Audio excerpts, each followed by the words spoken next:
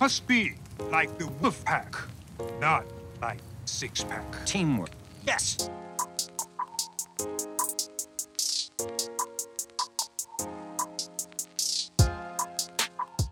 Hello and welcome to another episode of There's No I in Podcast, a podcast about teams. Being in teams, running teams, and generally getting the most out of your team. I am Mark Johnson. I am a performance maker and a performance teacher, and I am joined as always with my teammate, sports coach Sean Gallagher. Hello, Sean. Hello, Mark. How are we? I'm really good. How are you doing today? Very well. Sun is shining. Beautiful day. Loving life. Really loved last week's chat with Daniel.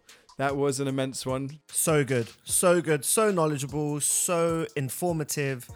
So even if you didn't have a clue about S&C beforehand and how that kind of relates to teams and teamwork, hopefully you did after the episode. Completely. And he speaks so eloquently about his work and the importance of his work that I think we absolutely have to have him on again, don't you think? It would be amazing, yeah. If we can get him, we will definitely try. So we said at the end of the episode that we were keeping with a sports theme. That is absolutely the case. We're talking to Cara McCartney today. Cara is director of netball at an independent school. She has played and coached at a bunch of different levels. She's also coaches for, help me out, Sean? Roundwood Netball Club. So some really interesting stuff about how she negotiates getting good at your game and the shift that comes about when you get promoted to the next level. I think what we'll do is we will jump straight into Cara. There's loads and loads that we get into, and we hope you enjoy. Teamwork. So we have the great pleasure of welcoming on today Cara McCartney. Cara is the director of netball at a leading independent school in the southeast of the UK. Hello, Cara. Hello. Thank you so much for coming on. You're welcome. You're welcome. I gave a brief intro there, but if you wouldn't mind just telling us a little bit more about yourself. How have you got to where you are now? What's your journey been? So obviously I've played sport all my life and started off kind of being one of those children that just got thrown into everything by my parents. Then it was, as every schoolgirl does, they start playing netball and fell in love with that, fell in love with lots of sports actually. And it wasn't really until I got to university that my hand was actually forced in terms of choosing a sport. I had gone to 3 trials for 3 different sports, naively thinking I could play all of them at university. But I went to Loughborough and it was a bit of a shock when I turned up at Loughborough and realised how seriously they took their sport. And the netball trials just happened to be first. And I got into their first team, which was great, a bit of a shock if I'm honest, especially as at the trials there was sort of one of the Commonwealth Games medalists from that summer on the court next to me. And, that was just, I was completely out of my depth really. But anyway, loved university netball, really fell in love with the sport at that point from a performance level, and then carried on playing sort of Premier League netball. As I say, I ended up captaining in my final year, which was great. We won the Booster Championships, which was amazing. But it was only really when I left university and sort of was just kind of going into my first teaching jobs that I realised that it was the coaching side that I absolutely fell in love with. My first school was a state school. And I took on the netball teams there just because they knew I was a netball player. And then that's where the coaching career built. I did my level 2 coaching qualification, obviously met some really great coaches along the way. And then the coaching just grew and grew and grew. And by word of mouth, people were asking me to come and do little bits and pieces. And then I was approached by a club who wanted a full-time coach. Roundwood Netball Club. They were just in a Croydon local league, so they were good within Croydon, but they had no idea really what was outside of that. And so I took them on, started doing a bit with them, and gradually over the years we've managed to get up to the London and South East Regional League now. So we've kind of had back-to-back promotions, which has been amazing. And so I'm coaching there. Obviously school-wise, I've just recently left my last school where I was at for 11 years and have now moved across into the private sector and have now taken on that director of netball post there. So two very, very different worlds, where actually the end goal for the netball performance was the same, to get to national finals. Yeah. That's super interesting.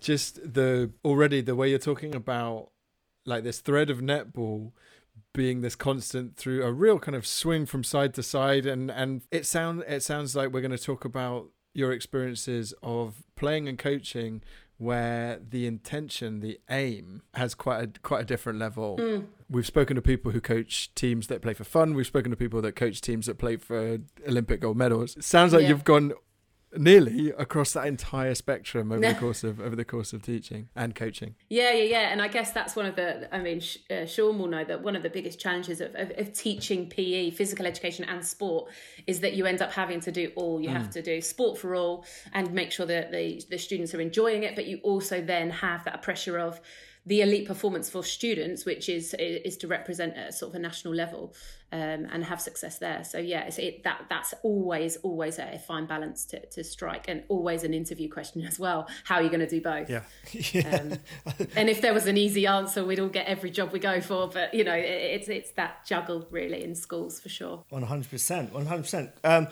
Hi, Cara. First and foremost, thank you so much for coming on to the podcast. And just as Mark said there, like what a strand going all the way through from kind of playing through uni and then up to where you are now in that director of netball post. A lot of success within that journey. A lot of success, Is your mindset always been kind of on that winning side of it, or is it something you had to develop and have the people around you and the players around you and other staff around you always kind of had that similar winning mentality and you've just continued that through? Or is it something that's kind of been developed and worked on and changed for you internally from club to club, school to school, etc.? I think it changes ever so slightly when you go into the different environments. For me as a player, I always wanted to win. And I remember quite clearly one tipping point for me was I thought I was invincible as a youngster. I was playing sort of county netball, county lacrosse, county athletics, and I was just going to trials and getting in, and I literally thought I was invincible. And then one year I'd got in a year early into the county netball team, and I turned up to trials very, very cocky. I thought I was going to breeze through, and I didn't get selected. And it was a coach back then that kind of just made me pull myself together and was like, look, you put down that you could play 3 positions. They don't want that. Go and be a specialist. Like, she really cut me down. And, she told me at the time it was character building. I thought it was the end of the world. And I've kind of held on to that in everything I do now, in that, whoever you coach, no matter if you're the best player, you need a sense of reality. You need sometimes to be pulled back down, and that whole essence thing is it's a team. And if in that year I wasn't meant to be in the team, then I need to look at how I grow, not wonder why I didn't get in. And so that carries through all the teams. But I do go into things expecting to win. And if we don't win, this is more of my senior sort of club stuff where they're all adults. If we've worked hard on something and the players don't put that into play at the weekend in our games, in the regional games, then they do fall short, and we do have sort of quite frank conversations about performance and where it went wrong. And it's sort of team accountability and team responsibility. That slightly differs when you're in school, because obviously you're dealing with children, essentially young adults, and that kind of environment changes, but the competitiveness stays. I'm known for being very competitive, and actually my new school now, the program and the coaches I'm working with at the top end, we're starting to shift a little bit more in as far as I've changed the block fixtures or the teams we're playing, because we need to play better teams if we're going to get better.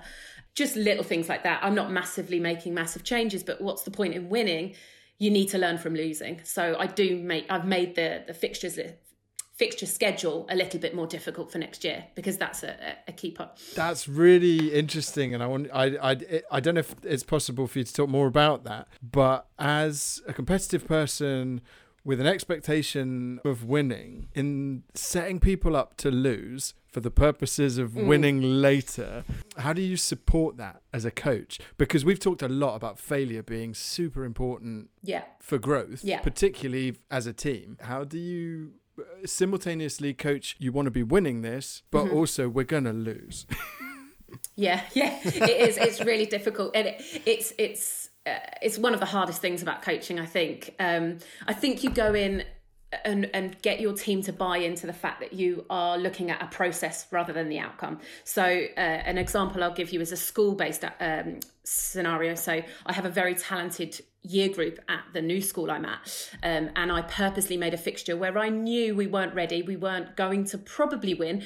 It was going to be competitive, but this team was a more established team, and I'd only had my hands on this team for a couple of months, and I told them what I wanted to see from them on the court. And at no point was there any reference to the score.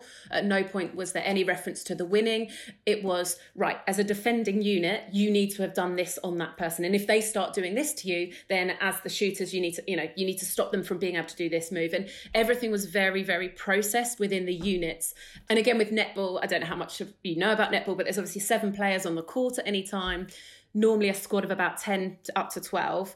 And again, those off the court are part of that unit. So when we come off at half time or quarter time, my 2 defensive players that might have been on the court stand and talk with the other 2 maybe defensive players that are also off the court, and they have a unit chat about what's going well and what's not going well. I was going to say, how do you review that process of those adjusted targets? But if you've got those eyes, that kind of analysis that's running, you're actually coaching an additional skill there as well, I guess. Yeah, so the players in my squads that, I mean, there have been players in the past that are not team players or that have not bought into my way of working within my team, but certainly that's what I would expect you to do if you're on the bench.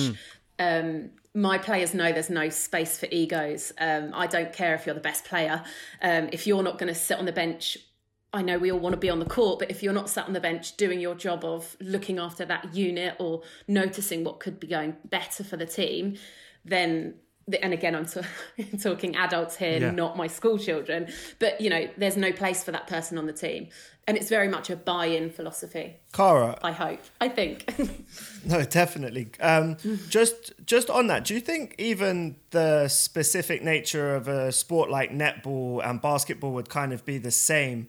The high intensity of it, the lack of numbers actually on court at one time, compared to maybe something like rugby or football. Substitutions are kind of done very late on in maybe football or rugby, whereas netball, it's so fast paced. Is there actually just even a practical difference of girls being on the bench ready and raring to go because it is so fast paced and you may be changing, every quarter? Yeah, it could happen at any time. Yeah. Yeah, and definitely. You watch football and it's sort of the 87th minute and they're putting a person on to just get like 5 minutes of pitch time. Finding his shin pads that he's had, Yeah, where they feel there's no role to play. Exactly. Netball's different in that sense, in that it could be, 7-8 minutes into a quarter. And if the squad knows something's not going right, someone would be selfless and call time. There's a kind of a tricky rule in netball at the moment in that you're not allowed to call time unless there's an injury.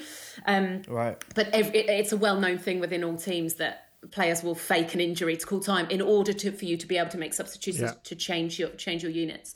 But substitutions are made fairly frequently in netball. But there are times where if something's working, similar to football, you might not make a substitution. You might let that 7 player out. And that's difficult on a school level because when you are at the higher competitions, so national schools finals, you have to have those conversations with players before the tournament that aren't going to get that much court time and say, you may end up on the court and playing all day, but you also may not get on court because something is just working. And that's hard. Cara, how many not a specific number here, but have you had standout individuals who have very much known their place within a team and know that physically, athletically, they're not going to be the best player and they're not going to play 4 quarters, but have been an absolute pivotal part of your team and know full well their role? And how important is it to have those type of individuals in your team if you have? I think NFL would call them the locker room guys. Yeah. Yeah, and do you know what? There are those people and they are so valuable. And I think for me, I share with those people my personal, when I was in my final year at uni, I was made captain. I didn't play in the Busa final. I didn't take one step onto court.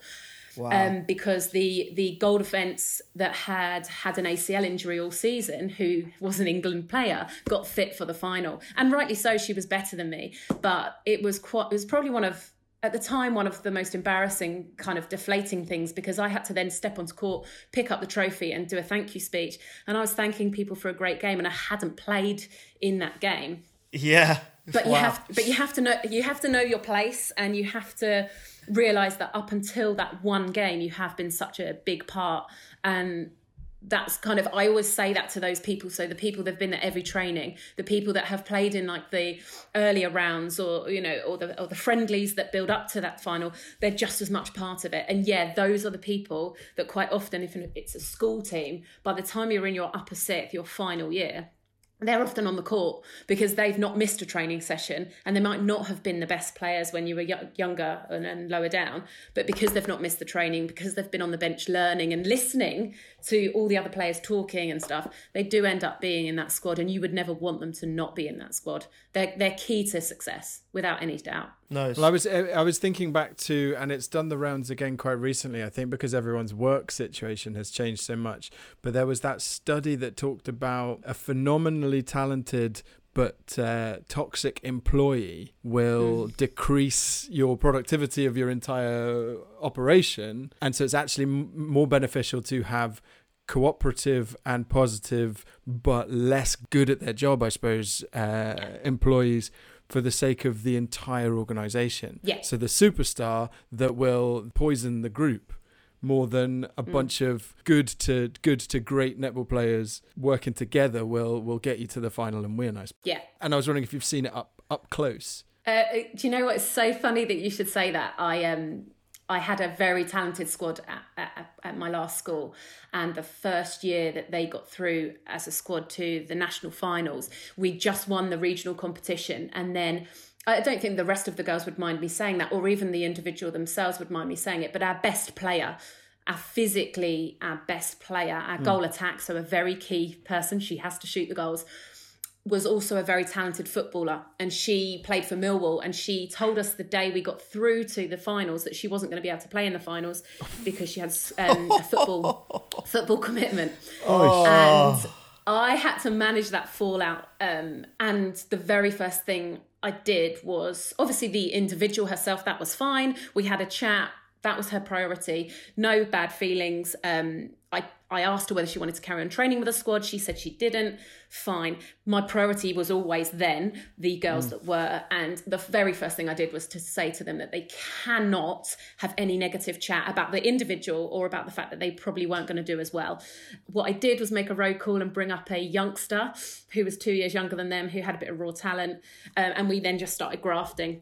And I honestly don't think they believed they were going to do well until the actual weekend itself, and they did. They came 10th in the country. Lovely. And if you take out the independent schools, we came first, which I like to do because I just not anymore. like to pull that in. No, not anymore. Absolutely not anymore. That gets us on to another thing that I was wondering about is the shift in expectations, or where those expectations come from when you move from a state school to a selective school, at least, whether your role as a coach changes or is pulled in a different direction, or if you have to shift your expectations or change them upwards even, because it is often the independents that are winning the championships. Yeah, it's really interesting.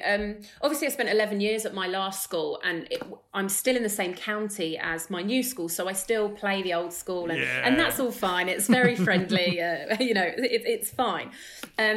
But my old school, the state school, I was head of PE there at one point, and so I was able to kind of make that whatever I wanted it to be. The netball could have been really small or it could have been really big, but there was no one really holding me accountable to what I was providing. So we did have over 120 year sevens turn out to netball club, which then dwindled and then goes up again each year, but no one was kind of holding me to that. Yeah. Whereas in the new school now, independent school, every child has to play. Every child, they all have to not only come to the clubs and they have their games afternoons, but they have to represent the school as well. And And so the biggest challenge for me, because I know I've spoken a lot about sort of Sorry, is that a school expectation or a parental? Both, I think. Both, yeah. I mean, the school... The big thing is how important sport is, and every child is expected, and this is the school saying it, to to compete on a Saturday. There are play Saturday for the school fixtures. in some fashion. Yeah, absolutely. And the school's expectations is that all the girls play both the major sports, the other one being lacrosse.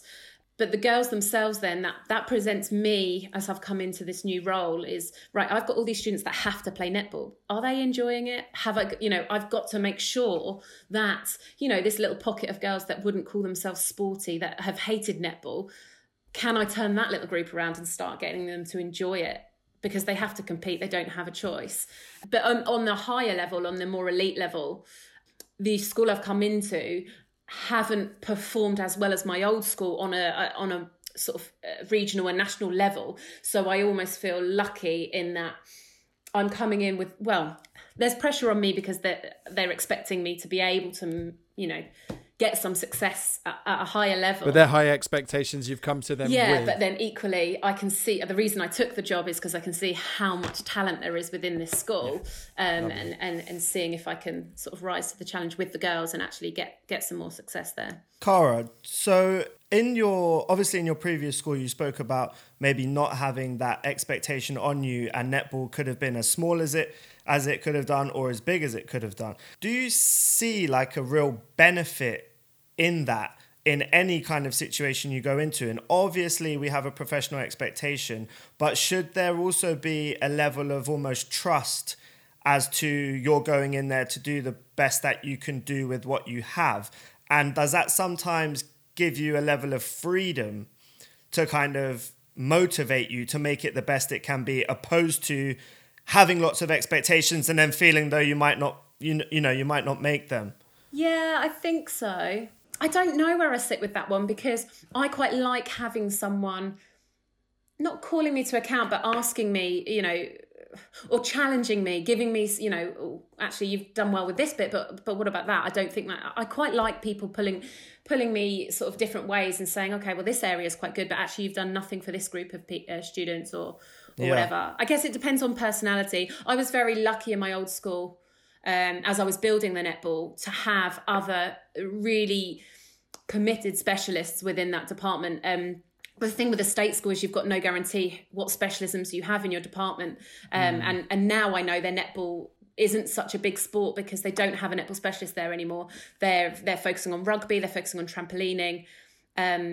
So yeah, and no, I guess you gain that freedom by just the fact that you focus on whatever your specialism is. So yeah, the trust is there for that, because you're trusted to build from your experience. But I personally like someone also calling the shots in terms of kind of setting me more challenges, I guess. I think it also speaks to, and this I guess would have been you from a head of PE point of view, but it also speaks to this issue of culture and of statement of values about not just about sport, but about winning or about participating across a school and across a department. Because if there's not that voice, that for me as a drama teacher and a performance teacher, if there's not that voice somewhere saying it is safe to take part in all the ways that it needs to be safe for a young person to take part, or this is what you as a kid can expect from trying to participate, if that voice isn't there,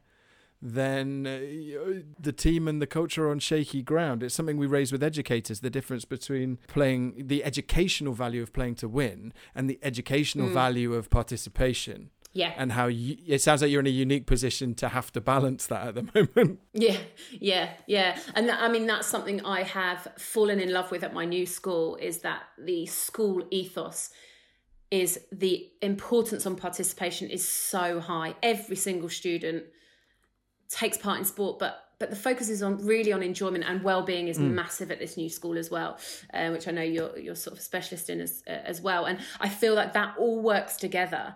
And actually what I'm presented with most days at school is I will turn up, and the other big difference is the team of coaches I have around me now at this new school. I've got 40 students and 4 coaches, which is, a lead coach's dream. Whereas the last school would have 120 and just me and a couple of sixth formers, So the ability you have, the potential you have there is massive. But the school's ethos and the school's approach to healthy, active lifestyles, well-being and sport is second to none where I'm at the moment. Cara, where I hear schools talk in the same way as you're talking now about your current school, but in terms of just the practical nature of that, are you saying that geography teachers, English teachers, economics teachers across the board, the different sports, the rugby coaches, is everyone coming into that environment with the importance of sport? Is it something that is a message that is embedded into every classroom, in every assembly? Because we talk about this sporting culture, but I think to put it into reality is really tricky and takes a number of years. And so when you walked in the doors, did you just feel it all around? And where are those messages coming from, and how consistent are they? Yeah, it's tricky. I mean, that would be what you've just described is my idea of a perfect school. I wouldn't say it is embedded all the way through the school, but what is embedded is this well-being and this mental health, and how important your physical health is, and that is there in everything you do. It's all around the school. It's implemented in they call tutor time CPs, and even in those mornings, so for example, we've moved to being a virtual school, and the very thing from the moment we got told we were going into lockdown was that our school was not shutting, we're just moving virtually. So I see my form twice a day. I'm seeing my A-level students, and I know lots of schools are doing the same, but that was never ever anything but the expectation at that school of how you would carry on. My team are still delivering virtual lessons. So, we've got our head of cricket delivering his cricket turnouts every night after school. And you've got, athletic sessions happening. We did a virtual fixture with another school last week, a virtual running fixture on Strava, So in a way, I would say I've walked into a great school where it is embedded.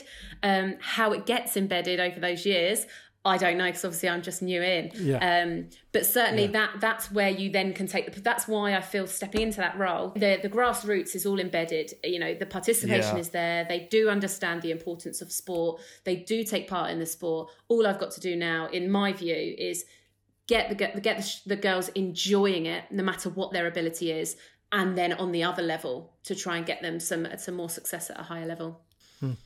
So with the virtual, you describe a little bit there the kind of keeping the activity going. Have you put anything in place in terms of keeping the teamwork element going, the sense of communitas or something like that?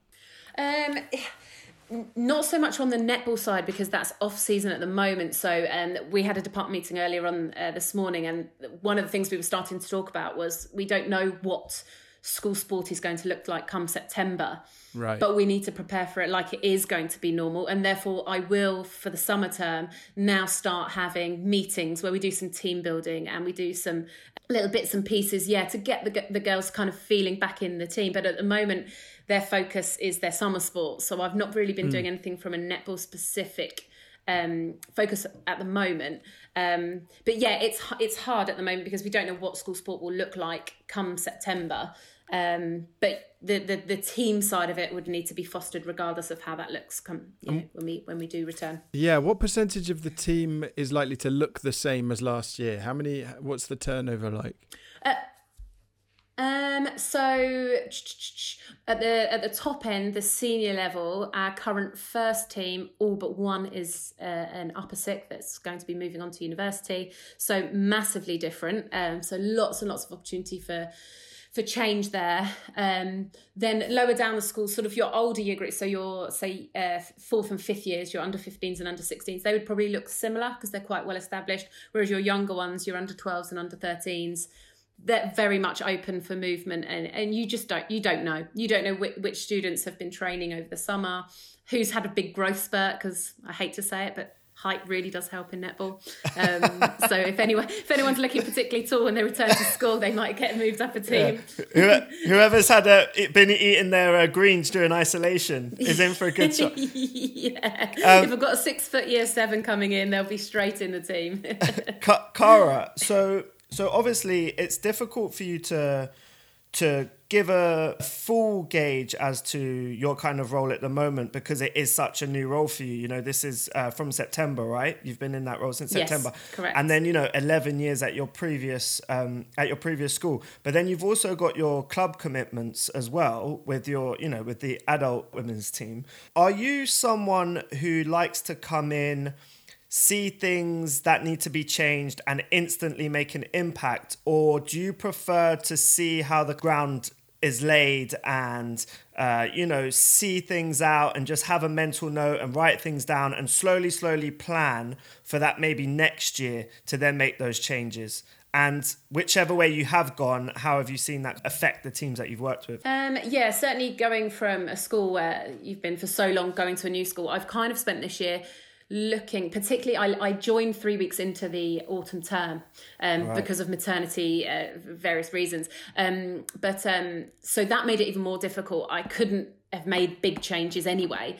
But it almost, in reflection now looking back, it was almost a real blessing, because everything had got started. The old director of netball was actually still in the school. She'd had a sort of a move internally. So, and ironically, she was one of my university coaches. So I know her very well on a personal level as well. So she's been incredible in terms of, she's still been there. I've been able to soundboard everything off her, but I've been able to see how it runs almost this year, making a few tweaks and changes. But yeah, it's given me a whole year of seeing. Now I'm ready to come in and start making some changes. And she's actually going to be leaving at the end of this year, which obviously I'll miss her greatly, but it almost gives me even more freedom, because now I'm like, okay, this is really now my thing. She's been at the school. Start winning some championships without feeling guilty. But yeah, I'm being thrown out on my own next year, which is nice in a way. Obviously I'll miss her massively, but that's exciting. Whereas I take a very different approach with the club netball.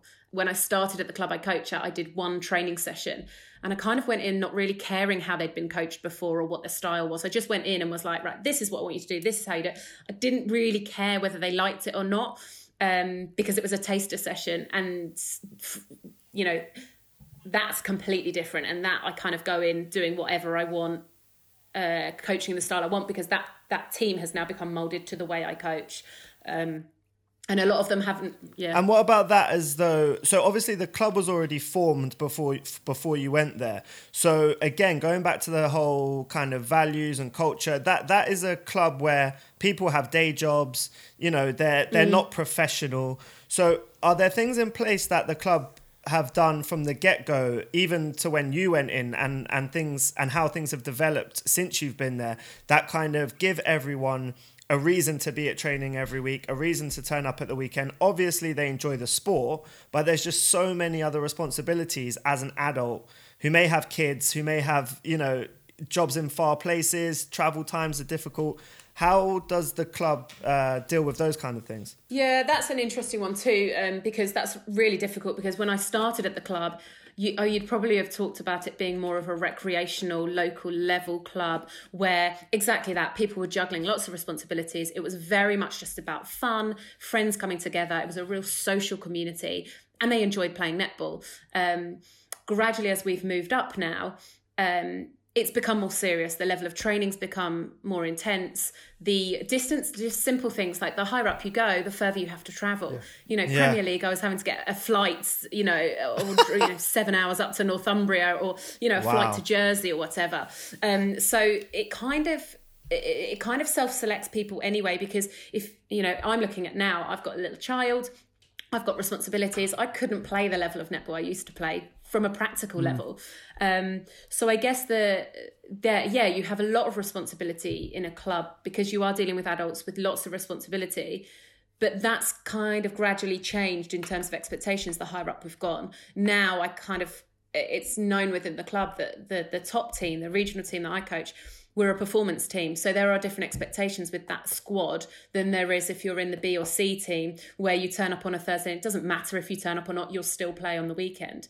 Whereas here, you're not going to get on court if you haven't been at the training working on whatever set play we've been working on. And I'm sorry if you have a child and they were sick. That just has to be the case. And Cara, have you put that in? And where do those conversations take place? Because obviously you don't just magic up. We were once an amateur kind of come along for fun, and now we're a performance team. So who puts their hand up and says, hang on a second, guys, we're actually going to take this as seriously as we can do at this level? So you get promoted, and obviously that imposes a new level of performance on you guys. Do you then have to sit down and have a conversation to say, are we prepared to take this more seriously? Because you're being promoted for your success, but not necessarily out of choice. You just win and move up. Yeah, that's interesting. I am the lead coach, but I don't own the club. And actually, the first year we got promoted from county league to the regional league, which is the one we're currently in now. The very first year that happened, the owner of the club decided that the squad that had got promoted automatically regained their position in the club. Very interesting, because obviously you become a regional club, you then attract players from outside. As the regional coach, obviously I want the best 12 players in the squad. And that year was really tricky because I was getting a few players kind of coming to me saying, oh, you've got into the regional league, like I'd like to come and train and join your club. And I had to actually turn some of them away because the owner of the club had said, no, everyone that gained into the regional league earns the right. The existing group was integral. The existing group, yeah. Which I didn't necessarily agree with or disagree with. That was her decision. I'm just the coach, so I just sort of got on with it. But certainly we had that conversation at the very beginning. Just very literally, Saturday, it's not just going to be an hour's game. We've got 2 hours to drive, get their warm up, obviously all the prep stuff. Then you've got refreshments afterwards, which is you have to stay for, and that happens. And then you travel home, so you've got to be prepared to sacrifice your whole Saturday for this. Those sort of conversations, and you lay out your expectations, don't you? So every season, I sit down with any team, whether it's a school team, whether it's a club team, whether it's whoever I'm coaching, even if I've just gone and helped out with someone. I would always say, sit them down at the beginning of the season and get them to set out what they want to achieve. What is their goal? Because it just helps to refer back to that. Even when the season's going, maybe you have a hiccup or have a couple of bad games on the bounce, you can then regroup and go back to that, what you all discussed at the beginning of the season. And it holds everyone, makes everyone realise and remember what they set out to achieve at the beginning of the season. Cara, I think it's really interesting there. You said what they want to achieve opposed to the coach's expectations of what we should achieve. Do you always kind of ask them as a team what they want to achieve this year? Obviously, the coach is going to have an influence on it as well, but is it very much that kind of conversation with the team as to what they want to achieve? And have you found that that's been a benefit because then they take ownership of the decision? Yeah, definitely. I've always worked that way. I've always put it back on them. With every team, it's your team. I'm the coach. I can't go on court on match day. I can't always be there to coach you individually if something's going wrong, particularly during the game. I can't communicate directly with my goalkeeper who's at the other end of the court. In netball, you have to, like dugouts in football, you have to stay where in a set place. Which is hard, right? Yeah, of course it is. I'd love to be able to go up to my player and tell them, right, you're doing this wrong, come on. But no, I think I've always kind of made it them. Like my team this season, we had a flying start. We 5 games undefeated, and then had a wobble for no reason. They just started stopping performing, and we sat round a table one evening instead of training, and I got them all to write down about each player, strengths, weaknesses, even better if, the classic teaching, like I would, as a player, it would be great if you could do this more or stop doing this so much. And people were brutally honest. but I put myself in there as well. So my piece of paper was going around. Wow. And I got some really honest feedback from them. You know, things they think I make too many changes or don't communicate necessarily with them as to why they've been subbed. And, you know, that is the key. They have to have an opinion. That's what drives the team. You had to leave your ego at the door in that meeting then, Cara. Yeah, big time. But I prepped them before. I did suggest, I've done it before and it hasn't worked. So I've learned from experience there where people take it to heart. Yeah. So I had said to them, you know, I've got this idea. I want to try it. Do people want to buy into it? You're going to have to take some constructive criticism. What do people think? And they wanted to do it. So, yeah. And then the season got cut. They're probably all thinking of the negatives now. We're not on court, but never mind. I'll address that next season. But it is a paradox that I think kind of occasionally needs to be acknowledged for like a coach or a team leader. It is impossible for you to expect the group to be invested in something so massively that they want to win and also not give a crap if it's going to change. Or not have an opinion if something's not right. You don't get those two levels of investment. You're either in or you're not in. And so you need to learn how to deal with the investment because those are the people you want. Like you were saying at the beginning, you've got to be that team player. And if that team player cares about winning, they also care about the team and how things run. And so you need to be able to have that conversation. And we spoke to someone about... They called it radical truthfulness and radical transparency. Nice. You need to be able to speak your mind to whoever's there and stand by what you've said, but also be heard and have that person stand by their opinion too. Yeah. And that comes down an awful lot to personal skills, doesn't it? You know, one thing I've been really lucky with, and I said to Nick, knowing I was going to do this podcast, I was like, what do you think of me as a coach? I know he doesn't necessarily, he's not there. He never goes to my training sessions. He sometimes comes to the matches. Cara, this is Nick, your husband, by the way, just for our viewers. Sorry, yes, this is Nick, my husband. Sorry, apologies. Yeah, so I said to my husband, you know, what do you know or think of me as a coach? And it struck me because he just said, you managed to get people to do what you want to do, but get them to think that they want to do it. Which I thought was really interesting. And I guess it's the way our marriage works. I managed to get him to do exactly what I want, but he ends up thinking that maybe I'm just really manipulative. I don't really know. But yeah, I just thought that was a really nice insight into what he sees me doing on a match day, and he sees what I do with the various teams. And I think it does come down to personal skills. It's persuading people to behave and to act and to deliver and to train in a certain way, but not have them feel like they're being told that's what they have to do. It's getting them to think, actually, I want to train like that. I want to be like that, and I want to do this for the team. So important. Previously, some people have identified that as being tied to the ultimate goal. Some people have tied that to the ownership of community. So it's interesting. It comes back a lot at the moment, but lives in slightly different places for different types of group. And I think when it's the performance group, it's about saying, do we want to win this championship potentially? And everyone going, yep. Yeah. And learning what to do when it's not working. Remember we said we wanted to win this thing. It doesn't happen without this. Cara, each week we like to ask our guests about any inspirational coaches they've had, because we definitely believe that coaches make coaches. So is there anyone that's kind of influenced you on your journey? I would probably go all the way back to school. And I had a very enthusiastic netball teacher called Tony Daniels, and she was a little bit crazy, a little bit off the wall.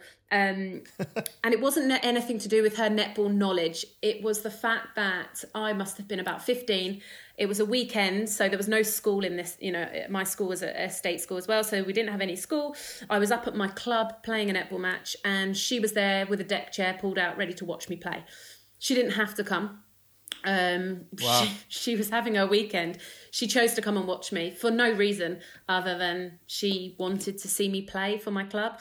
And that's what stuck with me, because if you show, that's what I take in my teaching, because, people have hundreds of teachers, but if you know a teacher really cares that much about you as a person, regardless of whether it's netball, geography, history, whatever it is, it's that teacher that you remember, isn't it? The teacher that goes that extra mile. And so for me, she made me realise how much she loved my sport, but also loved watching me play the sport.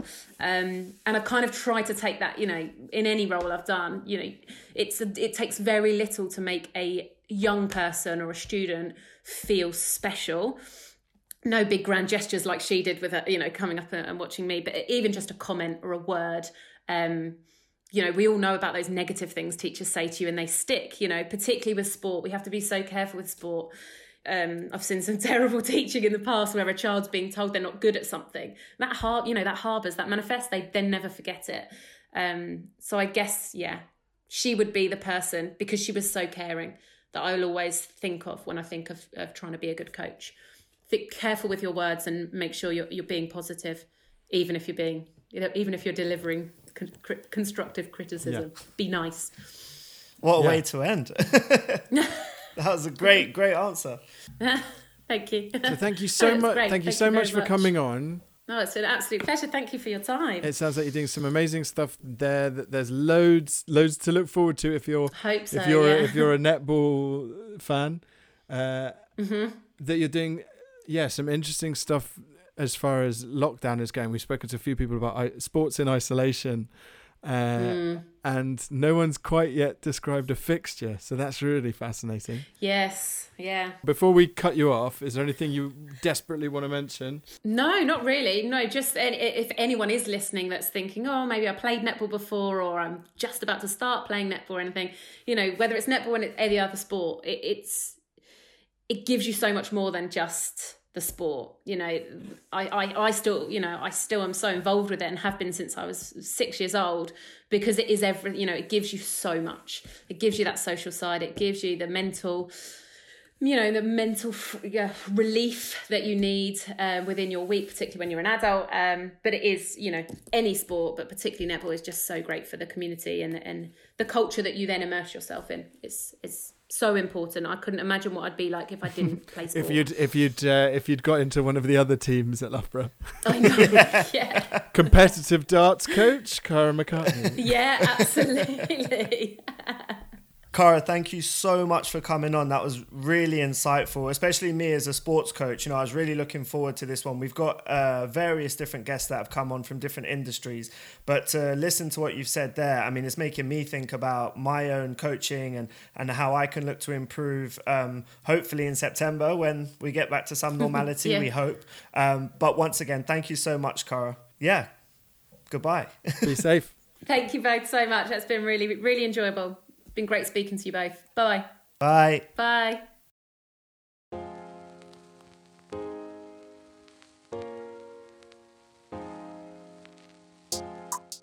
Phenomenal chat with Cara there. Really, really good stuff. As obviously a sports coach, I'm always going to be interested in hearing from kind of my peers, and you could hear, the kind of enthusiasm and passion that she has for her sport, and for the art of coaching. That really comes across, actually, doesn't it? The driving force that is the impact that netball has had on her, that she's now trying to communicate to other people.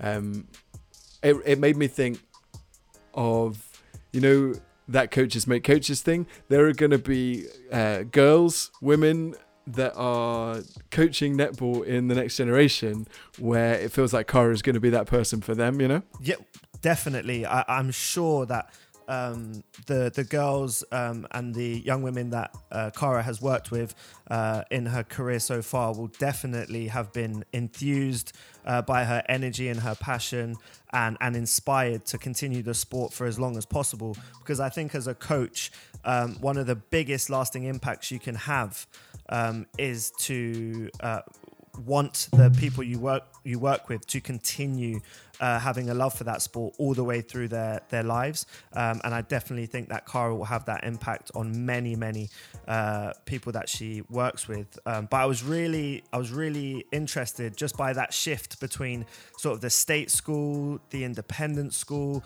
and the different expectations there, and then also the kind of way she works within a school setting and with young people, opposed to how she may work with her netball club that has completely different kind of expectations and a different environment where she needs to adapt how she communicates to that group as well. So really, really good stuff. Any sports coaches out there will really enjoy this one. And even if you're not a sports coach, I'm sure you'll get a lot out of this episode. So I hope everyone enjoys.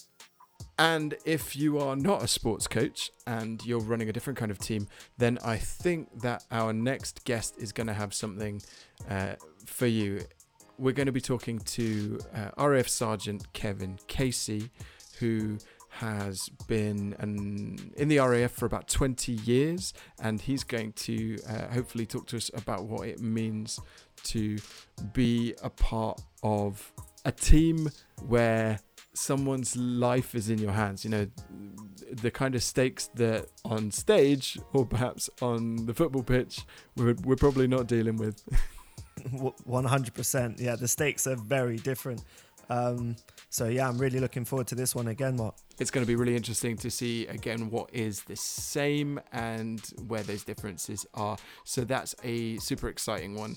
That's coming up next week. Sergeant Kevin Casey of the RAF. All that's left for this week is to say, if you want to get in touch with us, you can at us on Instagram and Twitter, No I Podcast.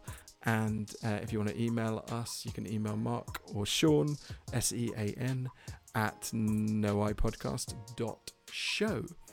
So if you have someone that you want to hear from, if you have an area that you're involved in that you want to us to explore, or if you run a kick-ass team yourself, drop us a line, let us know, and we will add you to the list or add them to the list, because this has been a really, really fun journey so far. What do you reckon? Oh, it's been awesome, especially doing it in lockdown.